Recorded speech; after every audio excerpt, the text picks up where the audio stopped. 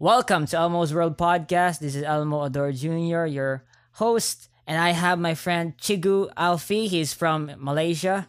Cigu, can you introduce yourself?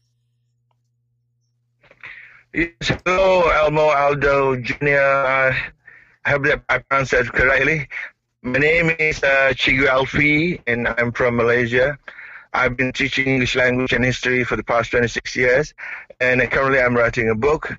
And I happened to stumble upon Elmo's post, and we kind of got ourselves in conversations, and it was very interesting. And I'm very honored to be here today. Yes. Awesome. Yeah. And you told me you're writing a book, man. And you say that it covers and unites all of the all forms of human knowledge, like philosophy, religion. Can you tell me more about that? Yes, thank you. Currently, the book is underway. I've already given it a title, in fact.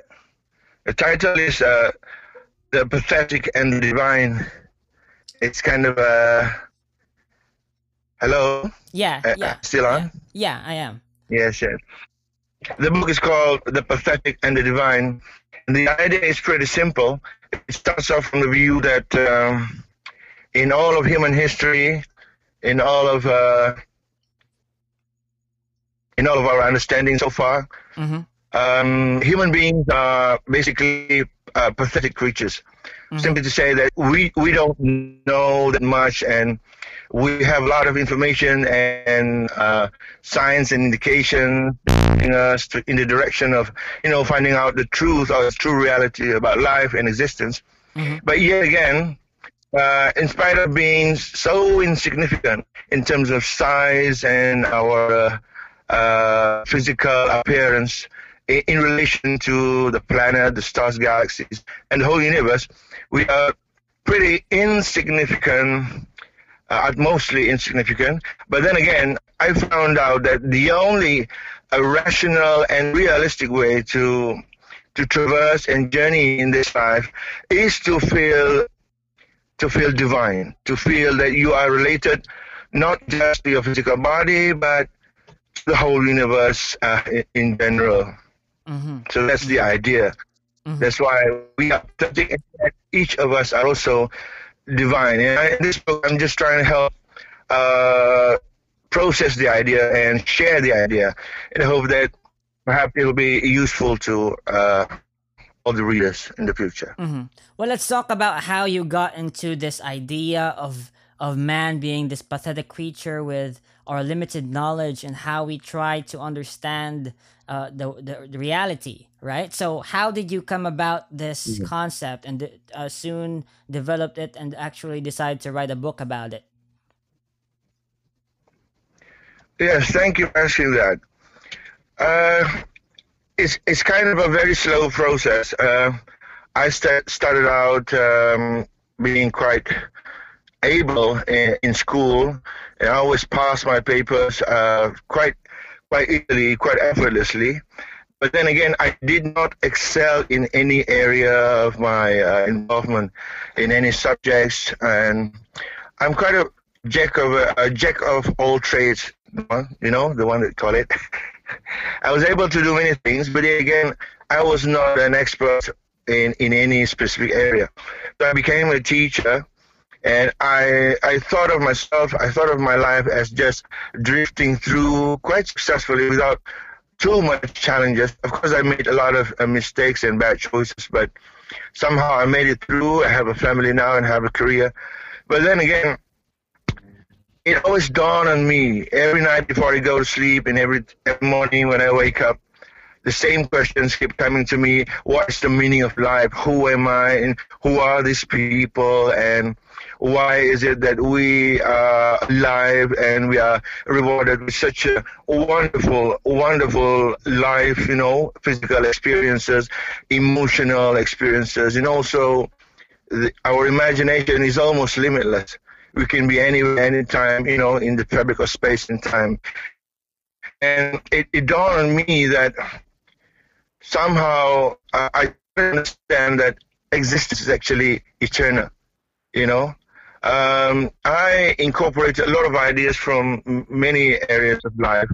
My family was not that religious, but I somehow self-taught myself a lot of things in religions because my family has been a Muslim since the beginning, and I learned to pray and read the Quran and the translations, basically all on my own without any specific teachings. And and then I realized that the source of information may not necessarily come from one place. Am I relating? Am I relating still to you, Yeah, Albo? yeah. Keep talking, brother. You're speaking Yeah. the truth. Yes. Uh, the true source of information about the true reality in life may not necessarily come from one place. You know, being a believer all my life and perhaps indoctrinated and swayed and too deep-seated in many aspects of the fundamentals of being a believer, I realized that. I have also been very interested in being open-minded, opening myself to all possible areas of thinking of psychologies and all that. And I think I'm quite talented in the sense that I can imagine myself being someone else. I can imagine myself being an atheist. I can imagine myself being a Christian, being a Hindu. I can imagine myself being an agnostic and so on and so forth. And it's really wonderful. It's truly magical, actually. And I come to a point where I saw that information can come from my religious scholars in the mosques, in the madrasas and all the sheikhs and all the books that I'm reading. And information can come from just listening to songs. Information can come from just watching people. Information can just come from, in fact, it can come from watching all the vile and terrible stuff that is happening. They're happening all over the world, every day, day in and day out. When I look at criminals, for example, when I look at prostitutes and drug dealers and swindlers and all that, those people who are, convicted in a court and sent to prison and all that, I don't feel that kind of being repelled from them, or I don't feel the repugnance towards all those crimes and evil things and that people do. I kind of get into a mode of understanding. I found myself able to see the reasons and all the intricacies of the life experiences that has brought all these people to do all those wonderful things and all those terrible things. And finally, when I looked into science, there is science and there is also the new science. The new science in which, for example, quantum physics and quantum entanglement and superpositions and, hyperlocation and all that stuff. It's truly possible that one day science will be able to explain a lot of stuff, the physical and the non-physical, the seen and the invisible things. And I kind of see everything comes in place. All the pieces come into play. Everything is coherent. None of the things in this world is actually truly inexplicable or cannot be understood. And so it is. I found that the only useful way to traverse in life, to go on in life meaningfully and fully aware, is the realization that we are actually eternal beings. Each individual can only live meaningfully if they can perceive of themselves as universally important. That none of us is actually put here in this life for no reason or randomly or haphazardly. Nothing is arbitrary. Nothing is like a waste. Everything carries as deep a meaning as possible. And we can find it in the divine scriptures. We can find it in science. They all will come together. They all converge in a great coherence. And I think this is very, truly important, especially nowadays when human beings seems to have a lot of information already. And actually, when you put all in place, and look at all the landscape in one big picture, everything will make sense. And there is no reason for people to feel sad or, to withdraw from life. Everything should engage in life as spirited and inspired as always. It's always elevated emotion. Everyone deserves to experience elevated emotions, true happiness in their life, whatever they do and wherever they are, wherever they are. That's basically the idea. Yeah, I completely agree, and you're right. The truth is out there, and it can come from anywhere else on this earth. And what you said about like every individual should believe or know that they are universally important is something really essential, and it's something that we cannot ignore. That's why we all of us in our human society believe in human rights and human dignity, and that every individual life matters. This is something that is actually sort of like an intuitionist like concept that it arrives at us every moment, and we it's simply self-evident, in fact, and especially in terms of like how we find beauty in even in the darkest situations, and even in these horrible times, human hope, human love can still surpass and can be seen through all of this. And what you said about the your book about the pathetic and the divine, can you elaborate more on what foundations you rely on this? Like, for example, what premises you establish before you can make your conclusions? Precisely, yes, of course. Thank you for the question. The thing is, when you look into philosophy, when you look into the structure of logical reasoning and rationality, when you look into syllogism and the premises, and in fact consider all the fallacies that man can make, in philosophy, it does not offer an absolute and final answer to many things, to most things, in fact. And actually, it is the same with science. Science is one of the greatest gifts for mankind. That is completely undeniable. And it has its principles. And one of the most important aspect about science and the science method in scientific thinking is that everything should be measurable and testable, and we should be able to control some factors or variables in order to produce the hypothesized effects or cause and effects, or to be able to come up with some meaningful and senseful established understanding. Even though it is transitory, even though in science you can make 1,000 successful experiments, and just one experiment can make all your scientific notion fall into pieces.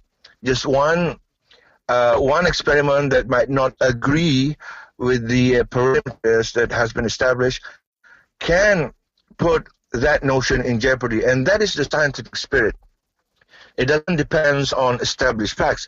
It depends on the sustenance of established facts insofar as the present time has allowed, and the search is always on. Like, science is very curious, but it remains on physical evidence, and it remains on physical testability, experimentability. And science is not interested in things it cannot study. If there's simply no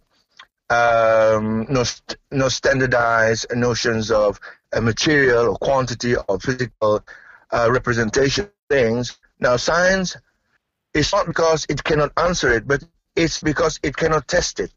Because science cannot test something, science is not interested in trying to find answers to things which it can study. I think that's basically the idea.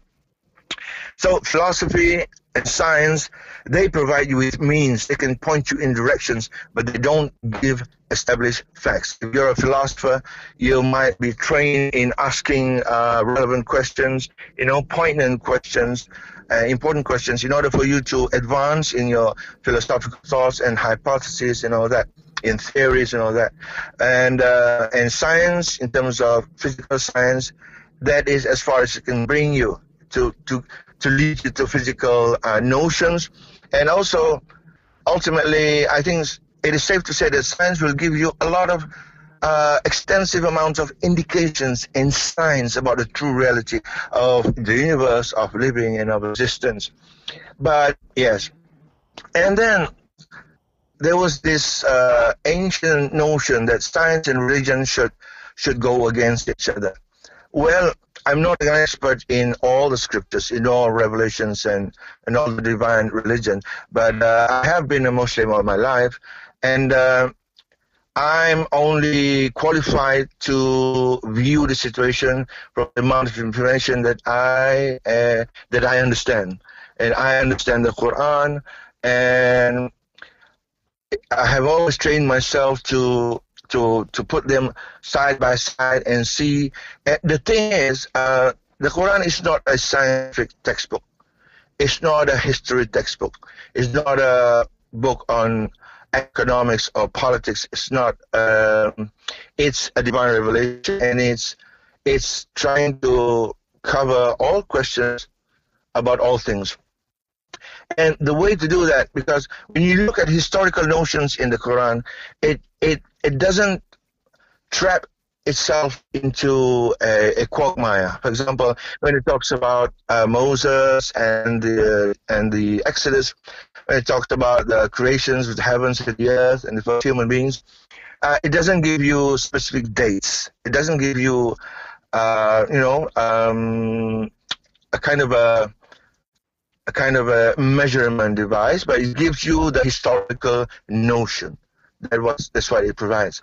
And of course, we can argue that, some people might look at a few things in the Quran and then they say this conflicts, this is clashing with these other scientific notions and established facts. Well, of course we can do that. It's called exploration. But insofar as the research, my own research that I'm doing, I look at revelations, and the most interesting thing is when you look at the Quran, it is actually telling you about the other religions. As you know, the Quran began its revelation when Prophet Muhammad was 41 years old, and continued on for about 23 years. And there's a specific period where it started and where it ended, and this happened in the 7th century. Beginning from 571 AD to 617 or somewhere there. Yes, specifically 23 years of revelations, and it ended. And it puts the Quran at a very interesting spot, timeline of the human history, where it's able to account for the fact and all the revelations that has come before it was revealed, before the Quran itself was revealed. Then also it established the fact that Prophet Muhammad was the last of the long line of prophets, and divine revelations ended when he ended his revelation, when he died and all that. And I sort of overlay that and compare that with all the history of mankind. And yeah, that's it. It's able to describe all the religions. When I look at all the other religions, I can see the fact that they all came from one same single source. And throughout time, this revelation had been improved upon. It has been added on, and it's part of a natural human trait to be able to, improve on some things, and sometimes and the Quran claims that sometimes because of this enthusiasm, they can just create new things, create new stuff to make them align with their own thinking, and then they claim that this is God's revelation. And the Quran, in specific places, in many areas in the Quran, it claims that a woe to those who concocted something, and then they claim this is from God. And this can be a religious debate, but I'm not interested in taking that approach and bring it to the world to discuss with all of my readers who can come from all sorts of all walks of life, all races, all traditions, and all religions, other religions. So the approach that I take is that I bring this thought, and I bring everything. I bring the fine arts. I bring history, well-established histories and facts, and I bring science and technology, and I bring all the everyday things like that we can find even until today. And I try to share with my audience that everything is connected. Nothing is random. Nothing is haphazard. Everything is telling you a one story, and ultimately that's where you discover that each and everyone else deserves to know that we are universally significant. I mean, I don't know Aldo Jr. I don't know Mm-hmm. you physically, right? Mm-hmm. But then again, when I think of you, I can only think of somebody who is universally significant. I have full, complete respect for this other person. It helps me when I walk around and I meet strangers. I, I, I sort of able to look at them and recognize them as holy, a person who is wholly, completely divine, even though they may appear pathetic and they might not understand so many other things. But the first impression is I approach the world with full respect, full admiration, and full compassion. And Mm-hmm. I think that's Mm-hmm. that's what the book is on. Well, all I can Yeah, say, I'm sorry Cigu, for that. yeah, is yeah, Very long you're answer. a freaking genius, man. And you just hearing you spout all that truth, and your understanding of what science is, what philosophy is, and what religion is able to tell us, and the fact that you say that you are able to accumulate all forms of knowledge, and I hope that you're able to give me a copy of your book someday if you finish it. But all I want to say is that Yeah, yeah, yeah. meeting you here is really awesome, and I would love if you could also talk about what the topics or the specific points you will take or you present in your book. And I hope that you can also describe or elaborate the what your defense is, or stuff like that that supports it. Yes. Well, maybe I should tell you the second part. I think the second or the third part of the book might cover a lot of stuff that will be controversial. Yes, and one of the most interesting part in this book that I'm writing, that I'm excited about, is that it's going to reveal a lot of mistakes and errors. You know, and especially if you think about it, it'll be useful if it is self-reflective. And because I'm not an expert in all the other religions, I might know the fundamentals and the essentials about the religion, but I'm not the experts in them. I only know some people. I know from my general reading and all that. But my focus will be on where Islam and the Muslims have blundered. They have made a lot of blunders and mistakes and errors. In fact, even in the most sophisticated areas of religious scholarship, even among the scholars. Not to say that I don't pay them enough respect or sufficient recognition. No, but I'm just here to provide an additional revelation or some kind of an insightful and useful um, reflection.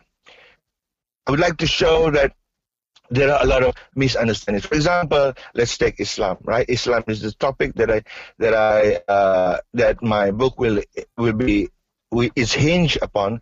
And in Islam, I think the Muslims world have only translated 50%. Okay, only half about the treasures and the wisdom in Islam. I mean to say that Islam is such a perfect religion. And the basic question is, why aren't the Muslims so perfect? Why haven't the Muslim world unite? Because they have this perfect revelation and this perfect book, a perfect tradition of the perfect prophet, that. Why aren't they giving evidence of in terms of governance and in building nations, in social practices, even in economics. A lot of stuff that people don't know about Islam. Yes, I agree that but if you dwell deeper into Islam, then you get to know that comprehensive, and there's almost not an area of life that it is not covered either by the revelations in the Quran or by the conveyance of the tradition from the hadith sahih or authentic hadith or the livelihood of the prophet and all that. But then again, even the Muslims are missing a lot of points. So that's one of the heavy burden that I'm carrying in the book. And as you say, what be my defense? There is no defense actually, because the objective of the book is not to point to people's mistakes. Basically, for example, I don't try to criticize Christianity or Hinduism or the agnostics, atheism. I might even point out their strong points. I might even point out how useful and relevant they all are, because the final judgment is not in the hands of men. That's ultimately the established fact that I'm depending upon.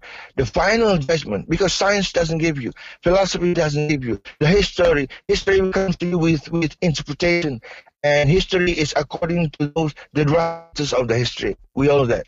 So beyond this subjectivity, the quagmire, and this the plethora of opinions and standpoints, the world is not that shattered. Actually, they all come together, and I don't prepare my defense because I'm not attacking anyone. I'm revealing how some things that are already there.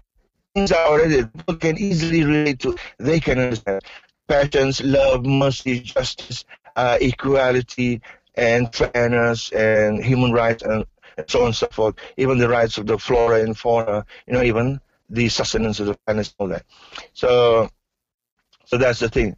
It might not be so much about defense. It's more on leaving a book that's gonna, hopefully it'll be remain useful for the benefits of the generations to come. That's it. I guess then you say that you present some criticisms, but not all, and you might actually bring their strong points, right? For example, in Islam. But in a way, I want to know what what news thing you're actually presenting. You're sort of presenting, I guess, a whole or a holistic view or a take on knowledge, especially religious ones. And what is your goal here? What is the vision that you're trying to present to the world? Yes, I think you might be also talking about the solutions or the conclusions that people can benefit from the book towards the end. Am I right? What is offering in the end? Is right? Yeah. Yes. Well, now, as I told you, the book is in process, and I've got all this thing laid out in front of me, and I have to admit that I'm still in the process of coming to terms with the conclusion of the book. The conclusion of the book is something that people need, but they can't seem to arrive at it. For example, what do we want? We want a world in peace and harmony. We want people to experience life. We want mutual respect, and that's what we are not getting. The people of the world are still viewing themselves as separate, as different, as me and you, one self and the other, and that's basically the reason. It doesn't matter how sweet you appear in front of people, but as one expert told me, like if you go to an elementary school, school with young kids, they can tell you instantly which teachers like and love them and which teachers actually don't like them. They can tell you almost immediately. All right, because human beings were endowed with this special gift, especially children. When they're more innocent, they have some kind of feelers or antennas that goes out to feel and touch the world in ways that we as grown-ups have forgotten to do. And they can sense love and compassion. They can sense your sympathy and your empathy and how much you feel together, your love and compassion. That's it.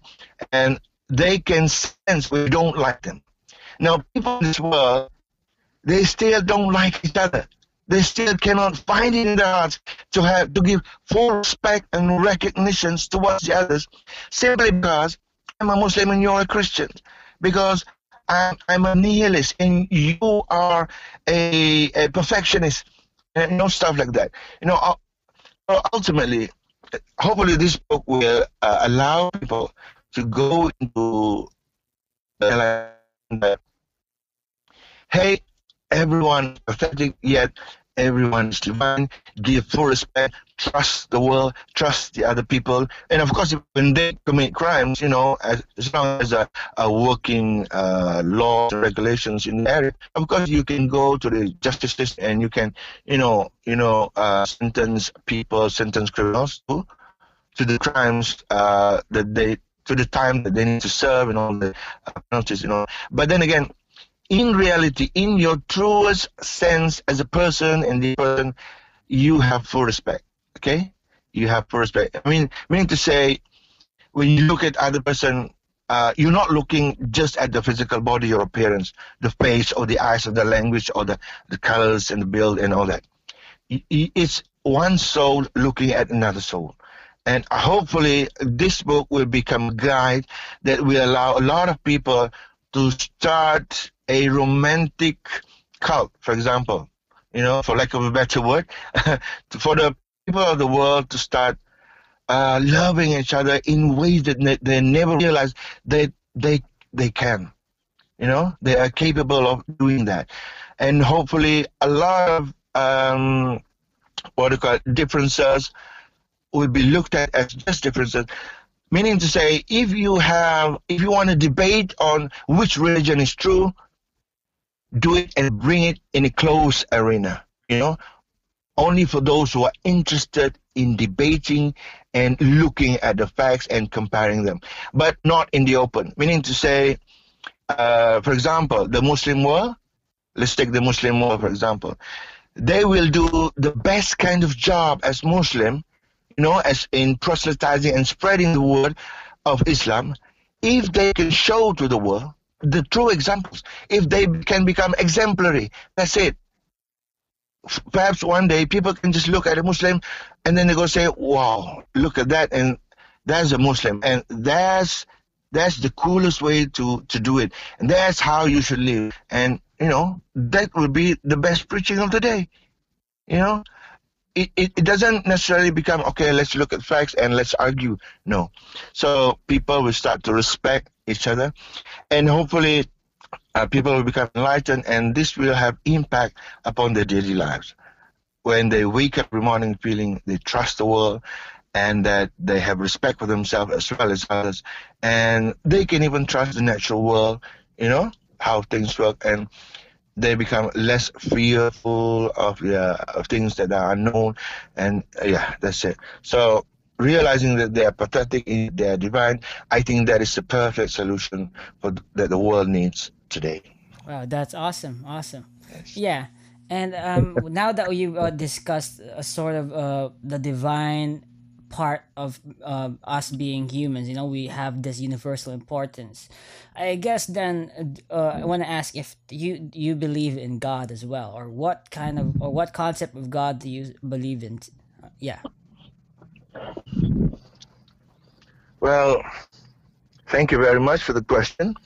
I think that's one of the eternal questions that people have been asking throughout centuries and millennia, in fact.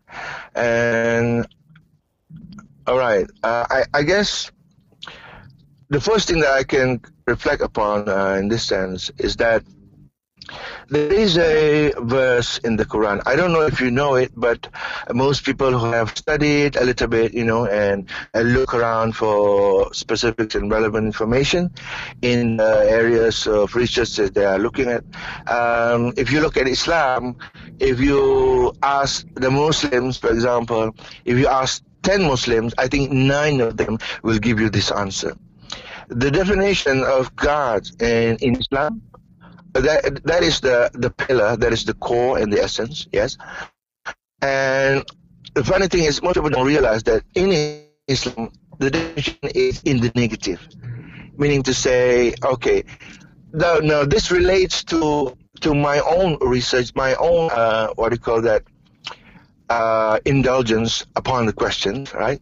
When I told you that you can ask philosophy, but you won't get to the absolute answer. You can look at science, and science will give you the signs of the greatness of God, and this is from the Quran. The Quran says, look at the signs of the greatness of God. The Quran says, God says, if I may use the word Allah, in Islam, God is Allah. Allah is just a name. Allah says, don't ask of me of my essence, but look at the signs of my greatness. Now, this is the fundamental principle. Don't look for my essence. Don't try to get a grip on my essence or of who or what I am, but just look at the signs of my greatness. Now, this is crucial because this has been the guideline for most Muslims. That's why when people say, "Where is your God?" they don't know what to say because, I haven't seen my God with my eyes. How do you expect me to show you God with your eyes? Things like that, if you want to take it as in simple terms, but basically that's it. We cannot find the essence. We can only look at the signs of His greatness. That's one. But it goes along with the verse, the first verse in the Quran. Basically, namely, this is verse 112. It's quite popular. It's a very short chapter. It contains only 4 lines, and it's chapter 112, verse 1 to 4. It's very simple, and it's very short. It says, "Kul huwallahu ahad." Say, O Muhammad, this in Revelation, say, O Muhammad, Allahu ahad, that God is just one. God is just one. And then it goes, verse 2, Allahu samad.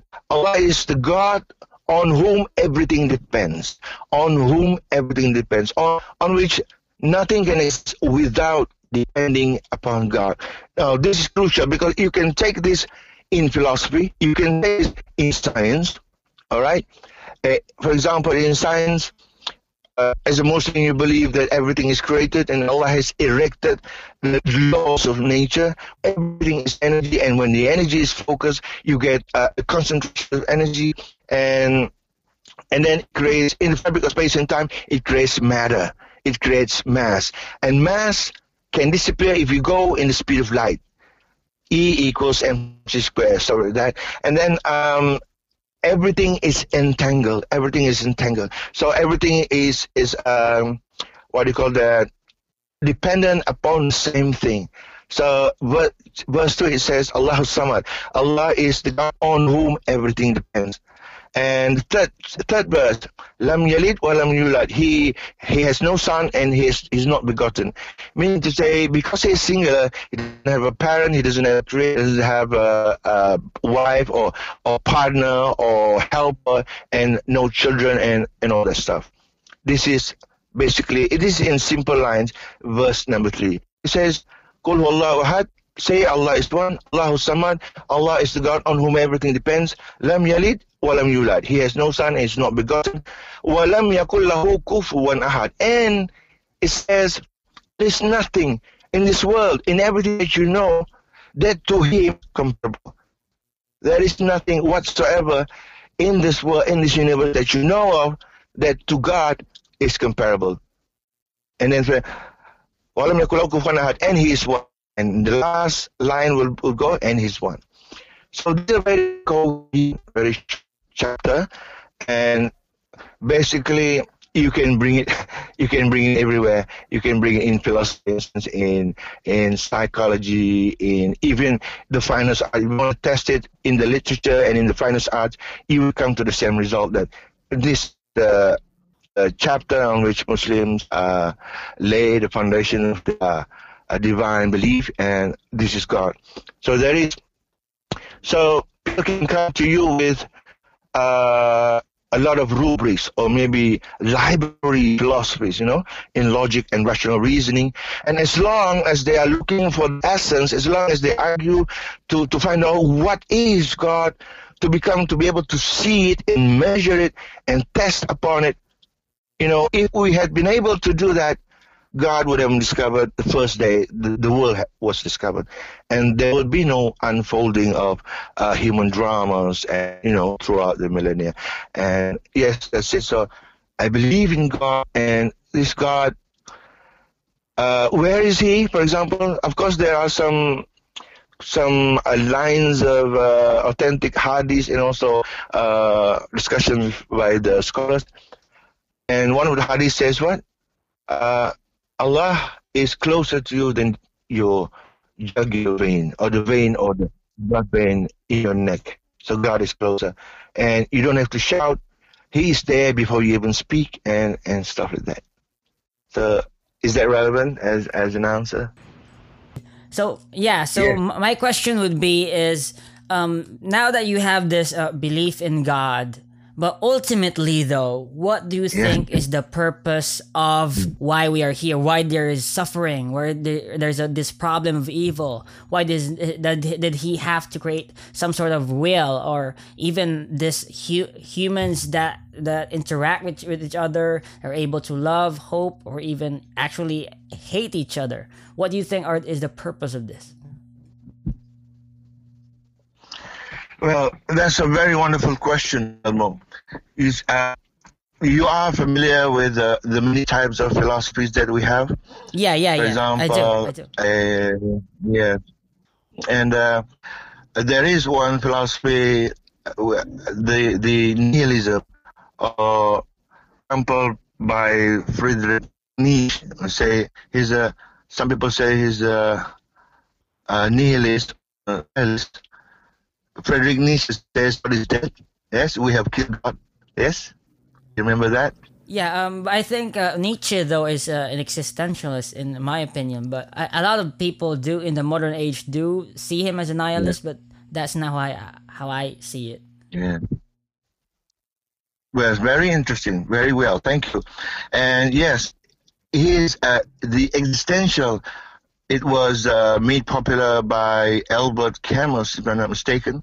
In one of his novels, he wrote the novel The Stranger, and as an existential, he killed a person, and yet in his philosophy, there was no need for him to act as if it is known, and he continued on with his life without feeling remorse or guilt, and it was never discovered. And if you kill a person and then you're not discovered, it then doesn't mean anything as an existential, And yes, for Friedrich Nietzsche, I think he's more, well, in my perspective, he's often talked of as a nihilist. But the thing is, all the philosophies that we can think of, that we have learned, we have discovered, they are all relevant in order to achieve the big picture. It's my idea.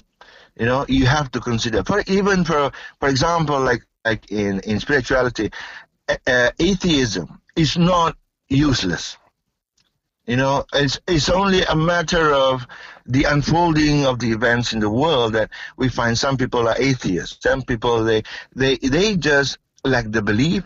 As long as they are not convinced by the evidence, they cannot lie to themselves and bring themselves to believe that there is God, if with all their mental and emotional capacity, psychological capacity, they cannot arrive at the conclusion that God exists.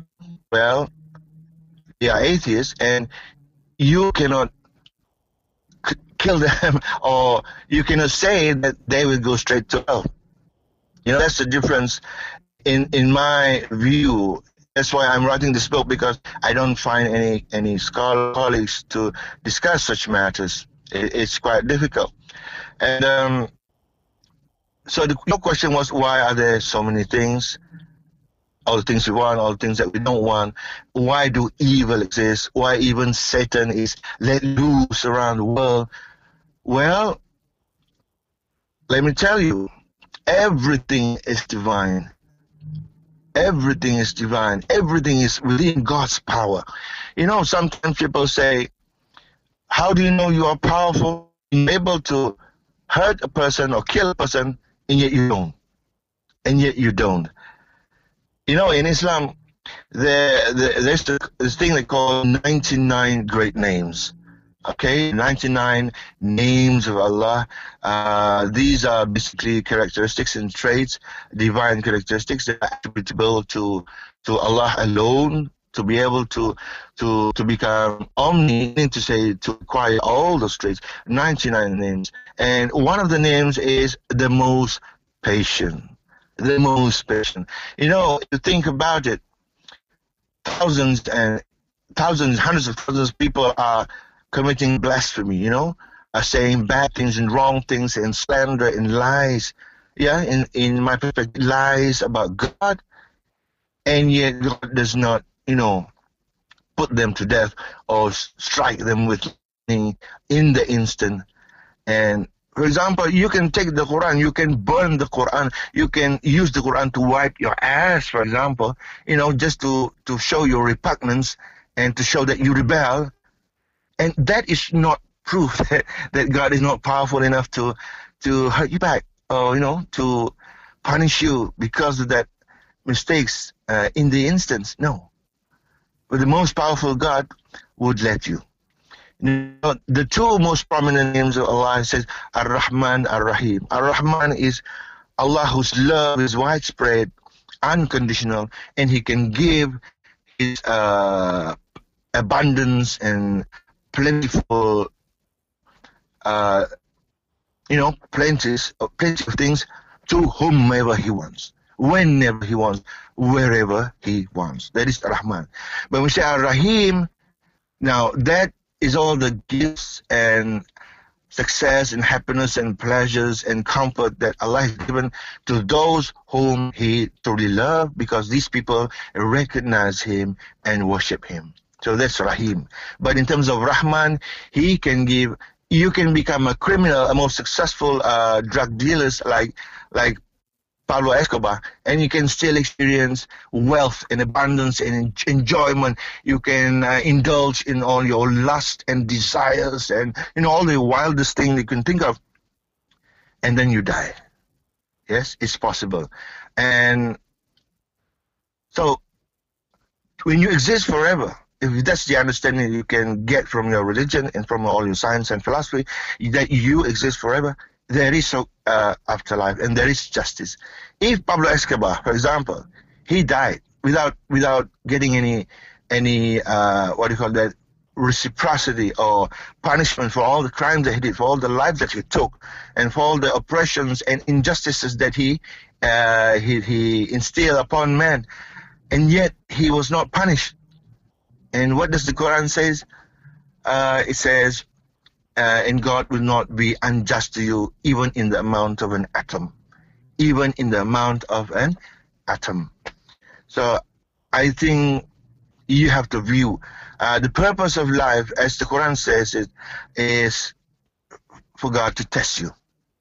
Now, it sounds casual, it sounds rather flippant and simplistic. You know, a test, why should He test us? He's God. He's able to give everybody everything that they want. He can give pleasures. He can feed all the hungry mouth in the world throughout billions of years if He wants to.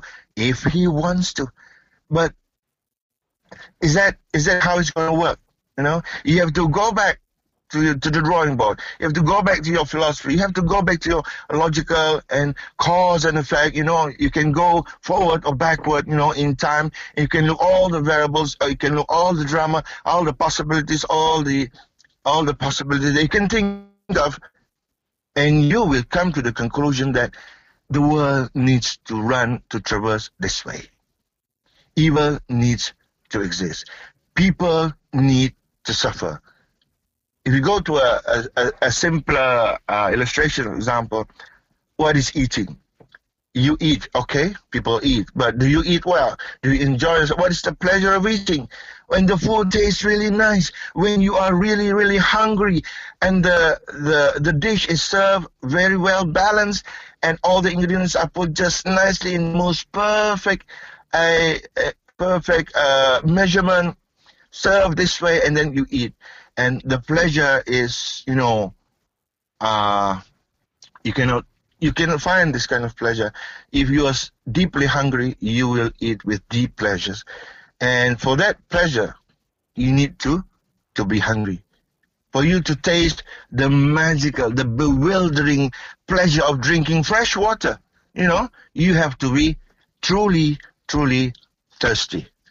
So that's the thing. Some people call it duality. Some people call it, well, that's just your thinking, but no, you can check on your philosophy. You can check on your logic, all right? The world needs to traverse this way. And yeah, sometimes I think about it. Why does God create Satan when he knows that Satan is going to go against him? Well, he's God. What is not understood by God? Evil is his creation. Suffering, pain is all his creations. So for the world to unfold, this world, this universe is the statement, the divine statement of God. So when he expressed this statement of his divine power and mastery over things, he has the full authority to say how it will unfold. And because of that, some people say, why do good people suffer a lot of injustices? And it's the same way, but at the same token, suffering is for everyone. Everyone can find difficulties and problems. In fact, you cannot run away from problems. If you have everything in this world, everything that you want, there will always be one more thing that you want. It will never be enough. So I think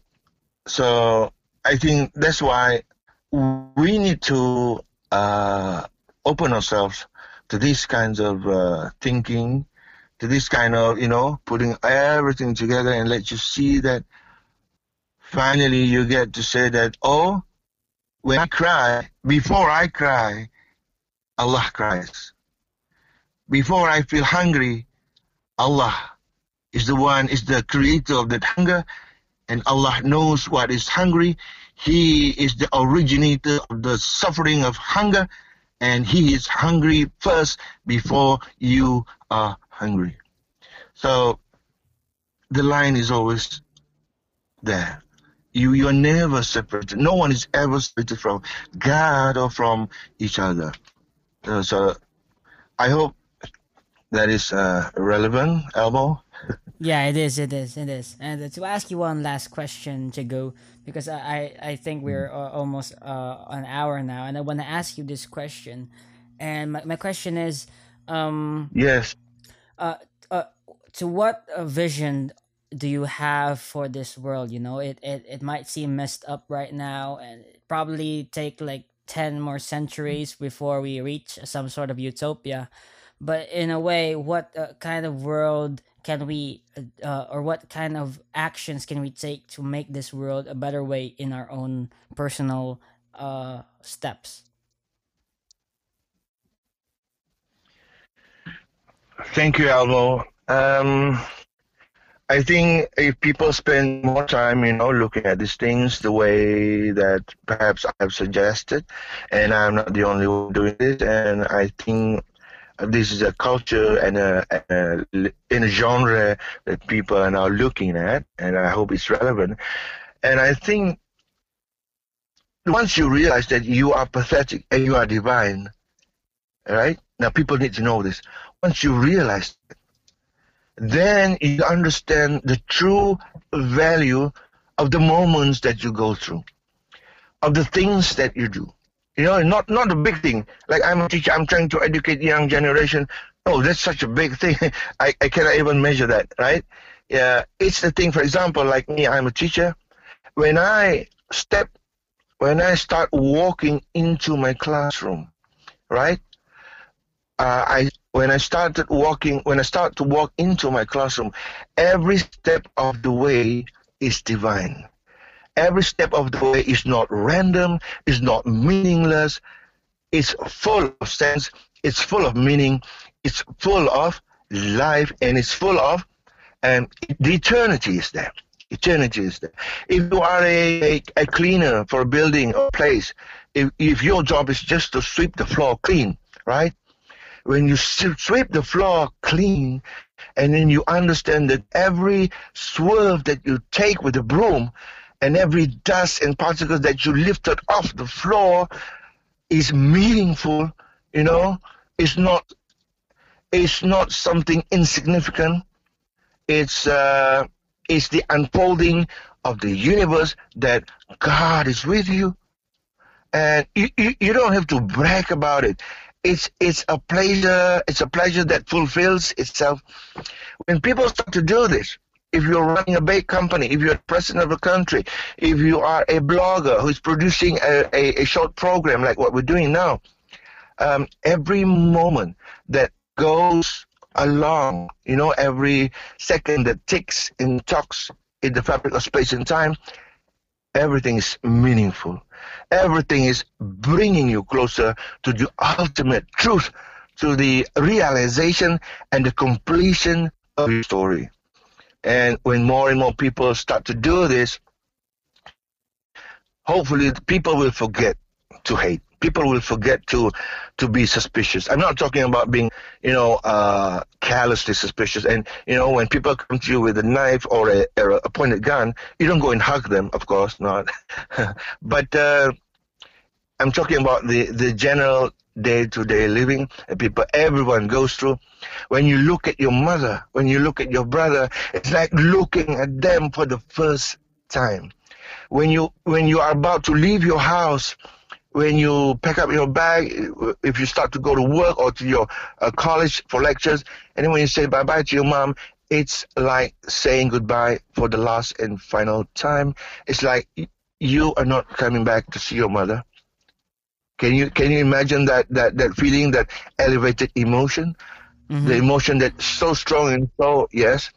And when you come back to your house, as you start walking to your house, the house might be there, the house might not be there. You don't have any control over things. And when you arrive at the house and the house is there, and then you meet your father or meet your little brother, it's like you're meeting them for the first time. Can you imagine the joy and the elevated emotion that you can have at that time? So when people start to reach at this level, um, life will be like in heaven. Life will be like in heaven. When you're standing on the ground and then you feel your feet touching the ground, and then you say that you stand in awe, amazing awe and bewilderment and amazement and gratefulness, and just listen to the experts. This is what they want you to experience. And with this kind of understanding, you don't go life you don't go through life the same way that you have before. Tonight, for example, tonight I'm on my way home. I'll be reaching my house. It's not the first time, maybe it's the 1,000 or the 2,000 times, but as I reach my home and feel like I've reached there for the first time, can you imagine the joy and elations that I'm experiencing? That I want people to share this. That's it. Awesome. And that's a great answer, my friend. And thank you so much for being on my podcast. And I really enjoyed this conversation, Chigu. And Wow, Emil, yes, I'm the one who's honored. Yes, thank you very much. yeah, Yes. I pretty much just ask you questions, but to me, like I love listening to my guests who are very very interesting, from all around the world, and you surprised me, man. Like, I didn't expect this wisdom to come from you. It's really amazing. It's awesome phenomenon where like yeah, such even an individual who like for me, for instance, I'm just young. I don't know much about the world, but for me to be able to connect with someone who's deep into this philosophical knowledge, and it's just something that I never expected in my life. But yeah, so thank you so much, Yes. and goodbye, man. Yes, and I envy you. I envy you because you are given such a magical opportunity to be able to interact with people, and I'm just one people, and I'm grateful for this night, and I think this has been such a wonderful and divine appointment, that one of the appointments that I have, and you are divine, my friend. You are divine. Thank you. Yes. Bye, man. Okay. Bye bye. Thank you. Take care. And all the best. I'll be enjoying your show from now on. Yeah, okay. Bye, dude. All right. So that's the end of it. Thanks for tuning in, guys. This is your host, Elmo Ador Jr. And thank you for listening in. And please subscribe. Please follow us on Facebook. Please follow this. Please. Thanks.